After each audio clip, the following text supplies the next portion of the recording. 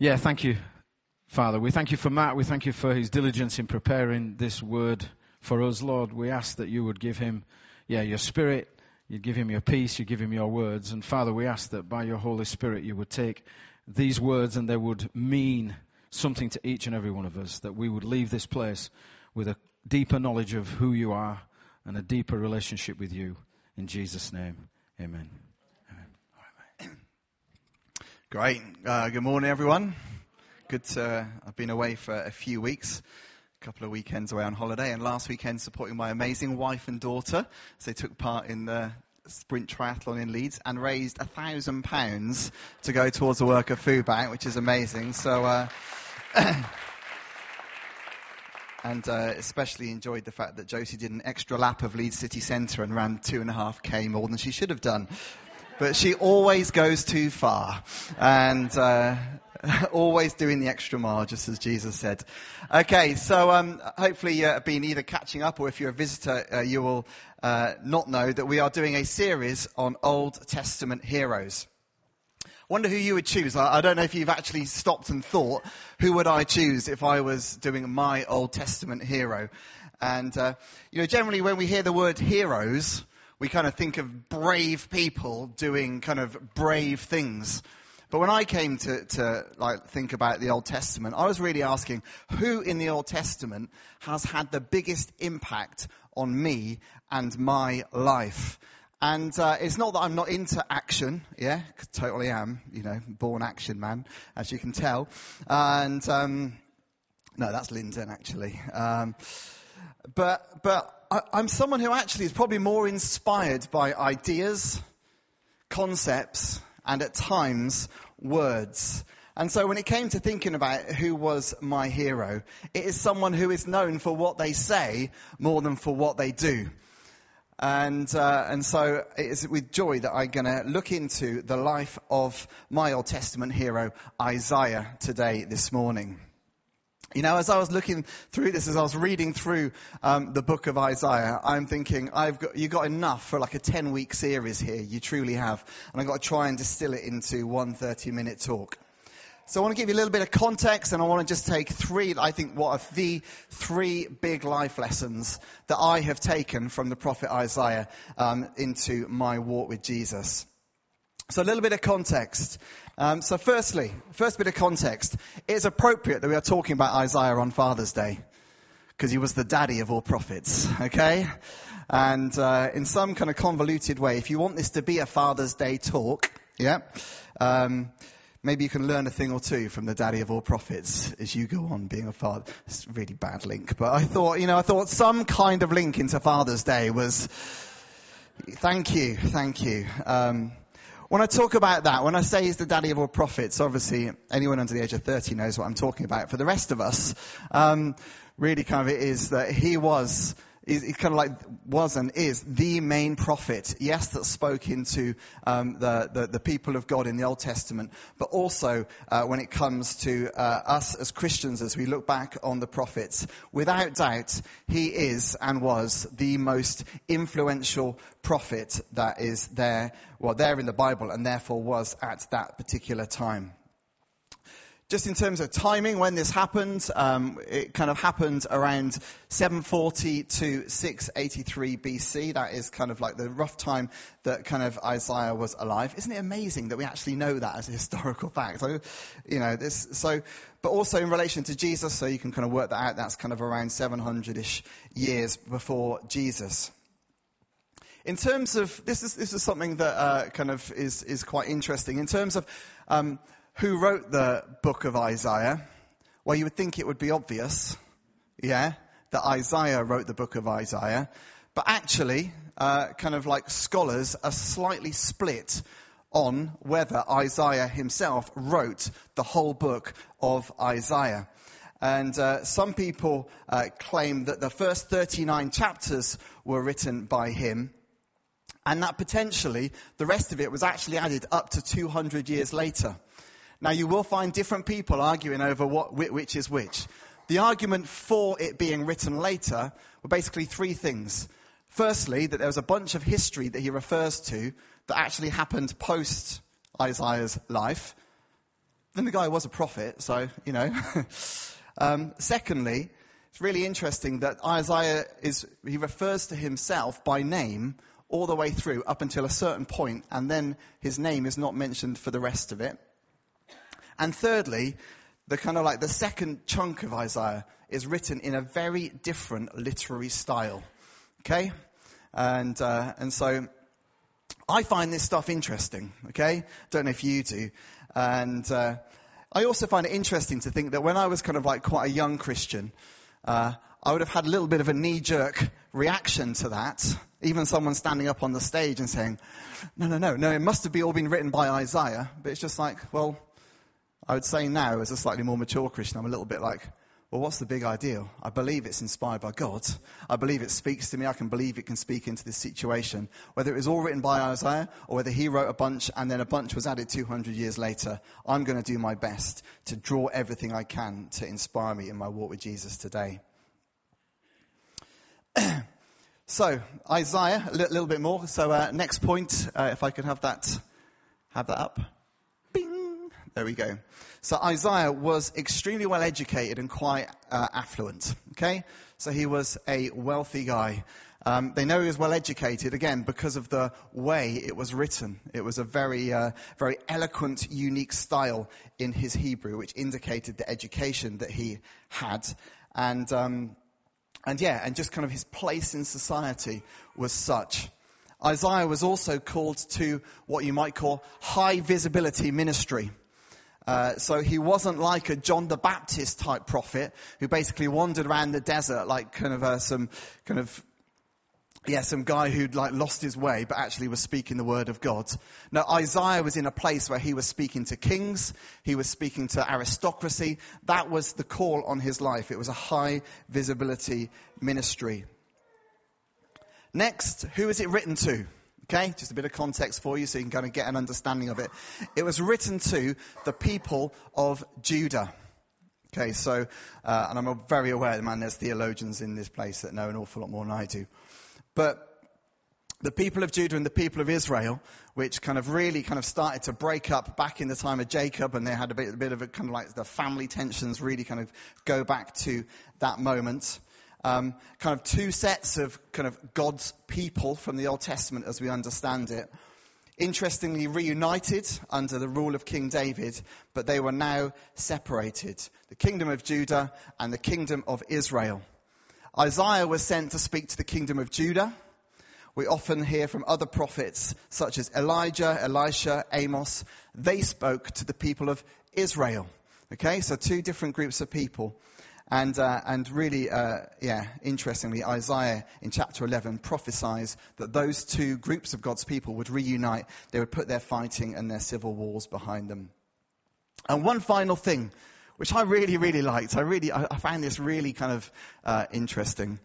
And now you all know how many books there are in the Old Testament and in the New Testament, don't you? Yeah, if you don't know, how can you possibly be a Christian if you don't know stats like that? Those stats, those are the things that are going to make it on Judgment Day. Okay, so we're going to learn that this morning. And so in the Old Testament, 39 books in the Old Testament, 27 in the New. And I always remember someone explaining a great way to remember it is 3 times 9, 39, equals 27. And still to this day, got a nod there from the maths teacher in the room. Yeah, thank you very much. That is right, isn't it? yeah, just checking. And again, as I read more deeply around Isaiah, I found it really intriguing that actually, if you look at the general flow and the general content of Isaiah, it almost matches the difference between the Old Testament and the New Testament. Okay? So the first 39 verses are quite focused on God's judgment, on God speaking really strong, harsh things over his people. They were deserved, so it wasn't being unfair. And then the next part, the final 27 verses from 40 through to 66, they were very much focused on God's love, on God's mercy, and his kind of goodness and his heart of love and grace and favor. And when I heard that, I was just like, wow, that is so interesting. I mean, obviously, when they kind of like split the chapters up, who knows if they really knew what they were doing or if God himself was just popping a little seed in there to show us. So, nearly 2,800 years on from Isaiah, let's have a look and see what we might be able to learn from him. And I've literally just pulled 3 lessons out from his life. The 3 things that speak to me most and hopefully will speak to you as you seek to live your life. The first one, very, very famous words of Isaiah. He's got a lot of famous words, hasn't he? Because he's the daddy of all prophets. But the very first one, this term, here I am, send me. And we find this in Isaiah chapter 6. It says this. It says, in the year that King Uzziah died, that was the main king that he'd been prophesying to up until that point. And so it wasn't that he hadn't prophesied up until this point. This was within this context of his ministry. But in that year, I saw the Lord high and exalted, seated on a throne. So he was having a vision. Okay? He was having a vision. And it says, and the train of his robe filled the temple. And it goes on to kind of like paint a little bit more of the vision of what he saw. Kind of seraphimistic wings, 2 wings that covered their face and all things. And they were calling to one another, holy, holy, holy is the Lord Almighty. So really similar to the kind of visions that John had to write the book of Revelation. And his response to this. So basically, he had an encounter with God. Yeah? We all have different encounters with God. Some of them may be kind of like complete and utter life-changing ones. Others could be just a moment like in worship this morning where God's just kind of molding and shaping and tweaking our thinking and our hearts. But there are other times, aren't there? Maybe you can remember a time when you have had an encounter with God that was part of him calling you to be someone that you weren't already. And his response, Isaiah's response to this was, woe to me. I am ruined, for I am a man of unclean lips, and I live among a people of unclean lips, and my eyes have seen the King, the Lord Almighty. And so his first response was to humble himself before God. His first response was to say, God, I'm not worthy. I'm not worthy. And compared to the amazingness of our God, we all fall so far short, don't we? But God had other plans. And so as part of the vision, one of the seraphim flew to me with a live coal in his hand, which he'd taken with tongs from the altar. And we don't want anyone acting this out when they're having their barbecues at Burnsall next week, okay? Don't try this at home, kids. With it, he touched my mouth and he said, see, this has touched your lips. Your guilt is taken away. I love the different ways that God just takes guilt away from people. Your guilt is taken away and your sin atoned for. And then I heard the voice of the Lord saying, whom shall I send and who will go for us? And I said, here am I, send me. He said, go and tell this people, and it goes on to say what he told them to go and send the people. And I think this kind of like, first of all, this can just speak to all of us, every single one of us. God wants us to be in a place where we are consistently encountering him, where we're consistently seeing him for who he is, knowing him for who he is. That is why we worship together, because it's one of the best ways. But sometimes it can be in a Bible study, it can be in a light group or whatever it is, but he wants us to be encountering him. Be it in groups, be it in our own, like Isaiah was. Encounter him, humble ourselves, and then basically listen to what he has to say to us. And what he had to say to Isaiah is exactly what he says to us, which is this: whom shall I send? Whom shall I send? And who will go for us? Really interesting, a little glimpse into the Trinity. Who will go for us? And God is looking for a people who say, here am I. Here am I. Here I am. Send me. For Isaiah, this meant speaking up. This meant being prepared to stand up, to say at times difficult stuff. He wasn't just standing up telling bedtime stories that everyone was thinking, oh, this is nice and lovely. This was, I'm going to stand up and I'm going to say something that's going to be a slap round the face for my culture. I'm going to stand up and I'm going to say something that is going to grate against the people that I share it with. For us, it means living out and proud with a strong sense of our Christian identity. Being prepared to speak up for God in any and every situation. That doesn't mean that we have to be a people who go around every single situation we're going to turn into, well, God says. But it does mean that there are to be moments where we're to be a different voice. Where our life is to speak up as well as our very selves to speak up and to proclaim Jesus' way. The way of Jesus, the way of sacrificial love, the way of peacemaking, the way of righteousness in our dealings and our relationships. And what's really interesting, again, just kind of like spotting this. God said, who shall we send or who will go for us? Isaiah said, I will. And God sends him nowhere. God sends him nowhere. He didn't actually get sent anywhere. He got sent to the very, very people that he was in the midst of at that very time. Which would be interesting. Again, a number of people that have maybe kind of stood in a festival or a soul survivor or whatever. And the Isaiah thing of like, who shall we send? Who shall go? It's like, who's going to go? Who's going to go? And all the hands go up because it sounds really, really exciting. It's not quite as exciting going to the people that you're already doing life with, is it? But as we think, even just about next week and the great kind of opportunity and challenge brought by Lyndon and Josie and that, it's like, well, actually, God is sending you. If you will say, here I am, send me, the first place he's likely to send you is exactly where you are, i.e. nowhere. But he is deliberately sending you. He's sending you to the people that he has placed you around. There will be times when there'll be people called to actually go somewhere different. We need to learn from the prophet Isaiah, to be a people who turn up and speak up. That's speaking up for our faith. That's speaking up against injustice, which we'll come on to soon. But take the inspiration from him and say, God, here am I. Here am I. Send me. And he probably won't send you very far.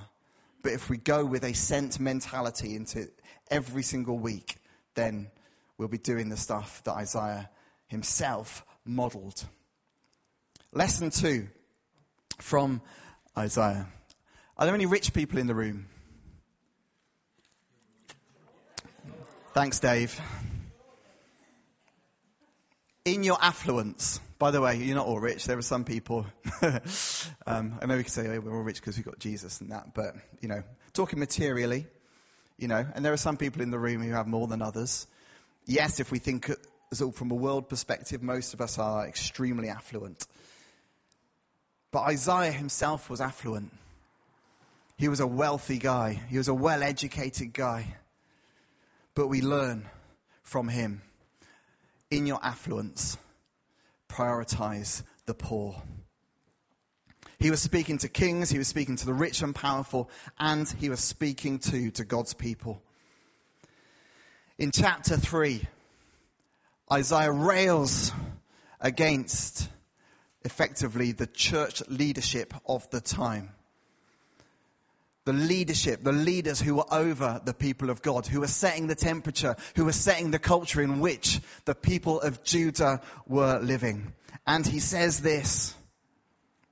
This is what prophets do. They stand up and they be counted. He says, the Lord enters into judgment against the elders and leaders of his people. It's you who've ruined my vineyard. By the way, he's not concerned about his wine. He's talking about his people. It's you who've ruined my vineyard.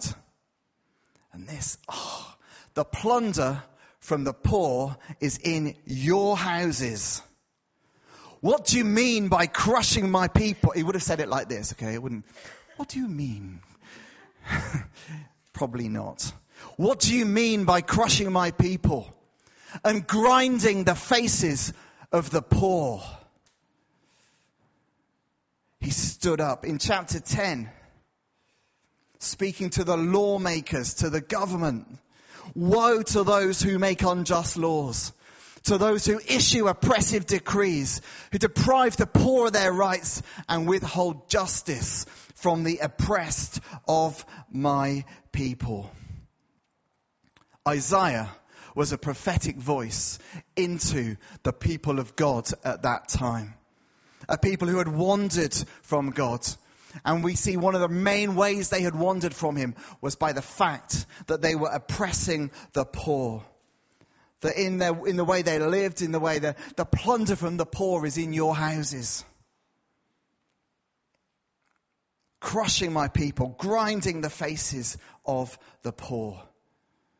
This was a key part of who Isaiah was. This was a key part of Isaiah's message. And it speaks today.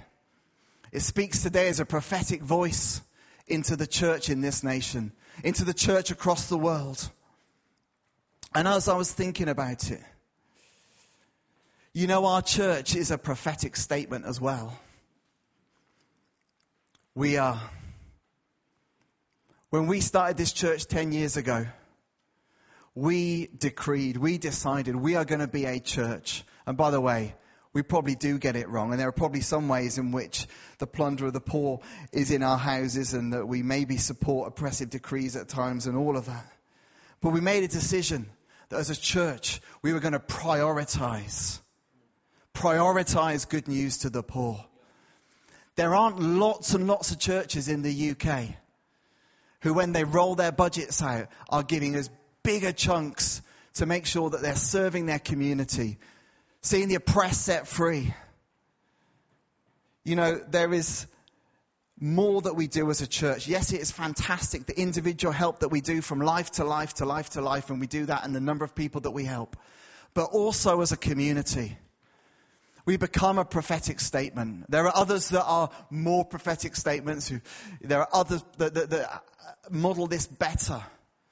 But for the church to wake up and hear the cry of Isaiah, they need to be able to look around the country and to see some churches who are living out this very cry. And I'm proud, no longer as a leader, but as one of the founders, to say that yes, we fall really far short and we've still got some way to go. But we are a cry. I thank God that I don't believe the Lord would enter into judgment against our elders and our leaders. No. If anything,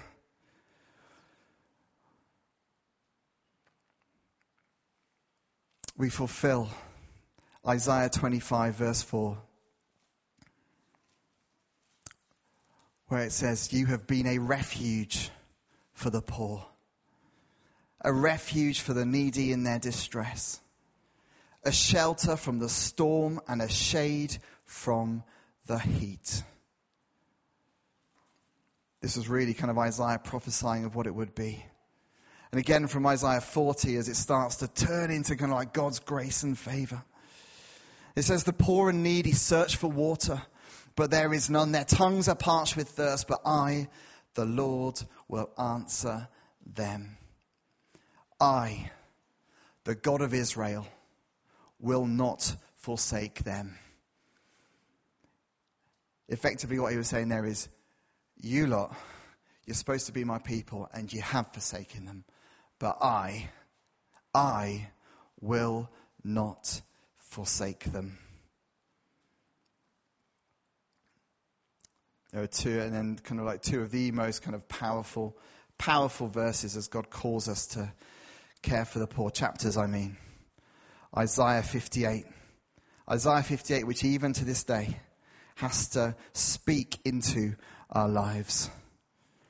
Shout it aloud. Do not hold back. Raise your voice like a trumpet. Declare to my people their rebellion.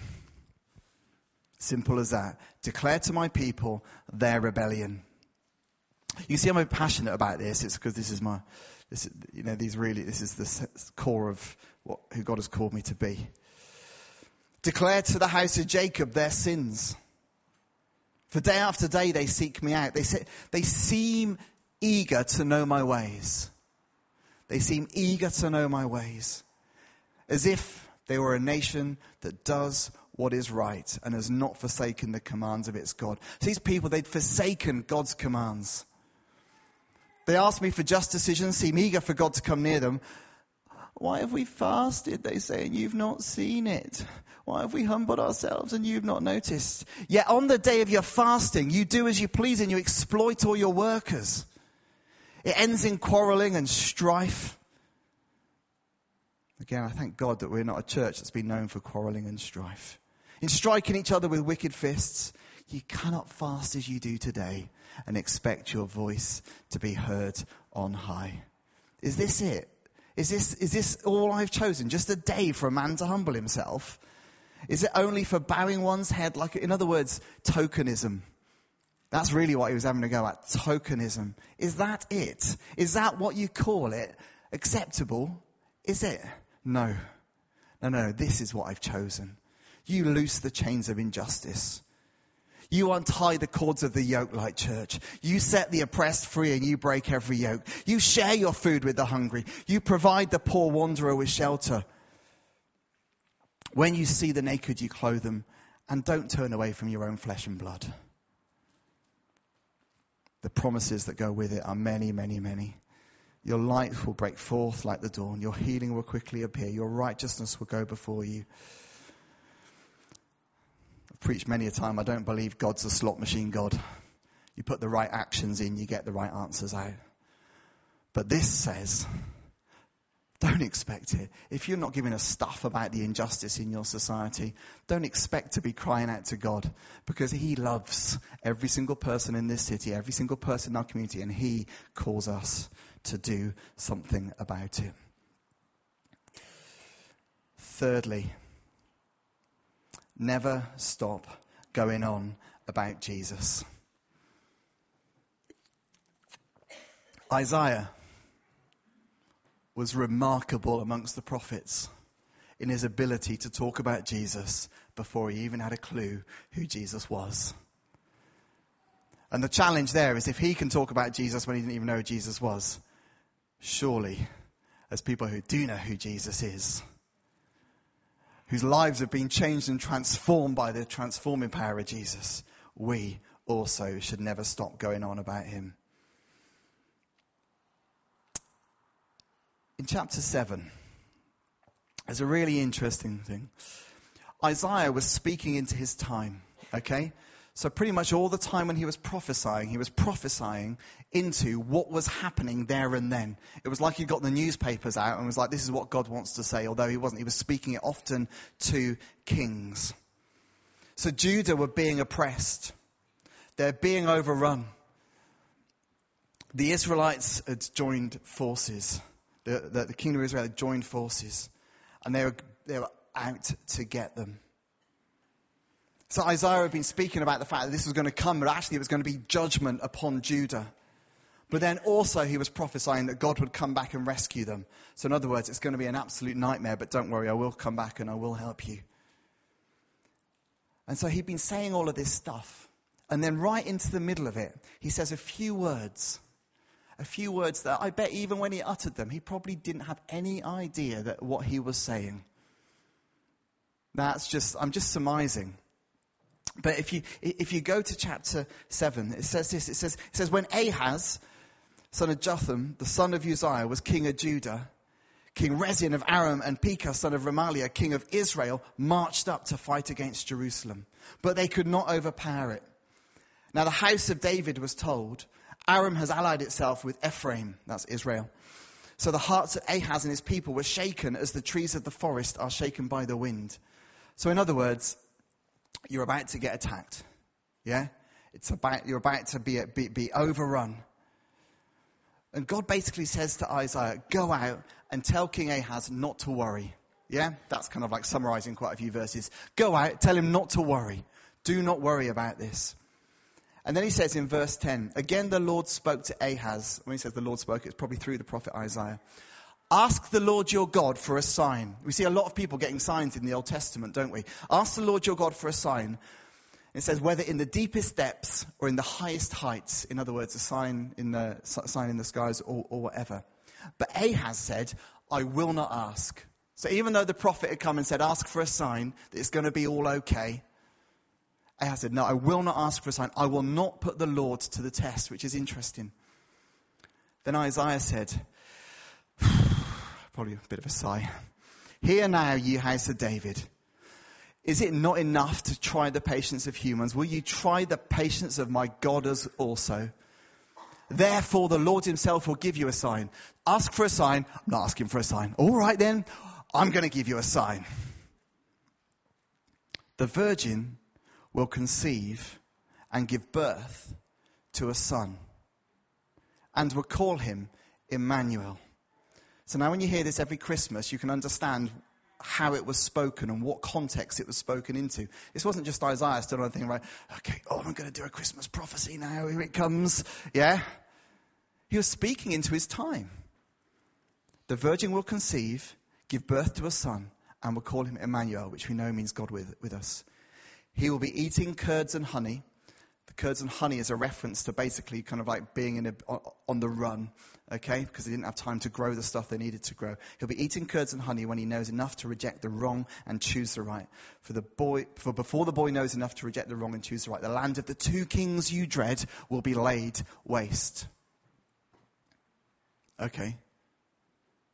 So that's about Jesus, and it's almost like a kind of a mashup of a prophecy into the time there and then, along with Isaiah not even probably realizing he was speaking messianic, prophetic truth is what he was doing. This was all about King Ahaz. He was speaking into his time, and yet in the midst of it, he says these words that would then go on to be fulfilled hundreds and hundreds of years later. We see many amazing more prophecies that we see fulfilled in Jesus. But even at the time, they would have taken it to mean something here and now. And many of the time, they probably took the here and now and interpreted it in light of that. But we see that ultimately, Jesus was the ultimate. Isaiah 9, once again, Christmas prophecy, here we go. Isaiah 9, for to us a child is born, to us a son is given, and the government will be on his shoulders. In other words, don't worry, there is a Redeemer coming. He'll be called Wonderful Counselor, Mighty God, Everlasting Father, Prince of Peace. You know, we hear these words and we think that can only be talking about Jesus, but it wasn't unusual, even in Jesus' time, for these words to be used about the rulers of the time. But then we see this thing, which really speaks of the greatness of his government, or the increase of his government and peace. There will be no end. He will reign on David's throne and over his kingdom, establishing and upholding it with justice and righteousness from that time on and forever. And again, an amazing, I love this description of Jesus, even before Jesus was on the scene, from Isaiah 11. A shoot will come up from the stump of Jesse. From his roots a branch will bear fruit. The Spirit of the Lord will rest on him. The Spirit of wisdom, of understanding, of counsel, and of might. The Spirit of the knowledge and fear of the Lord, and he will delight in the fear of the Lord. Not judge by what he sees with his eyes or decide by what he hears with his ears, but with righteousness he will judge the needy. With justice he will give decisions for the poor of the earth. He'll strike the earth with the rod of his mouth, with the breath of his lips he will slay the wicked. Righteousness will be his belt, and faithfulness the sash around his waist. And then the brilliant words. I told you I was going to struggle to fit it into 30 minutes. The brilliant words that Isaiah speaks that were the very beginning of Jesus' ministry here on earth. I see Isaiah acting like a bridge between the old and the new. I really do. I think more than any of the other Old Testament writers, He was inspired by God to be a bridge between the old and the new. My personal understanding is that the old, what we read about in the Old Testament, it was a foreshadow of what was to come. I believe that the whole of Scripture is a progression from the old understanding of God, which means that that's why we don't take it and we don't completely apply it to how we understand God today. But it speaks to us of God. It was an understanding of God in a very tribalistic, violent world.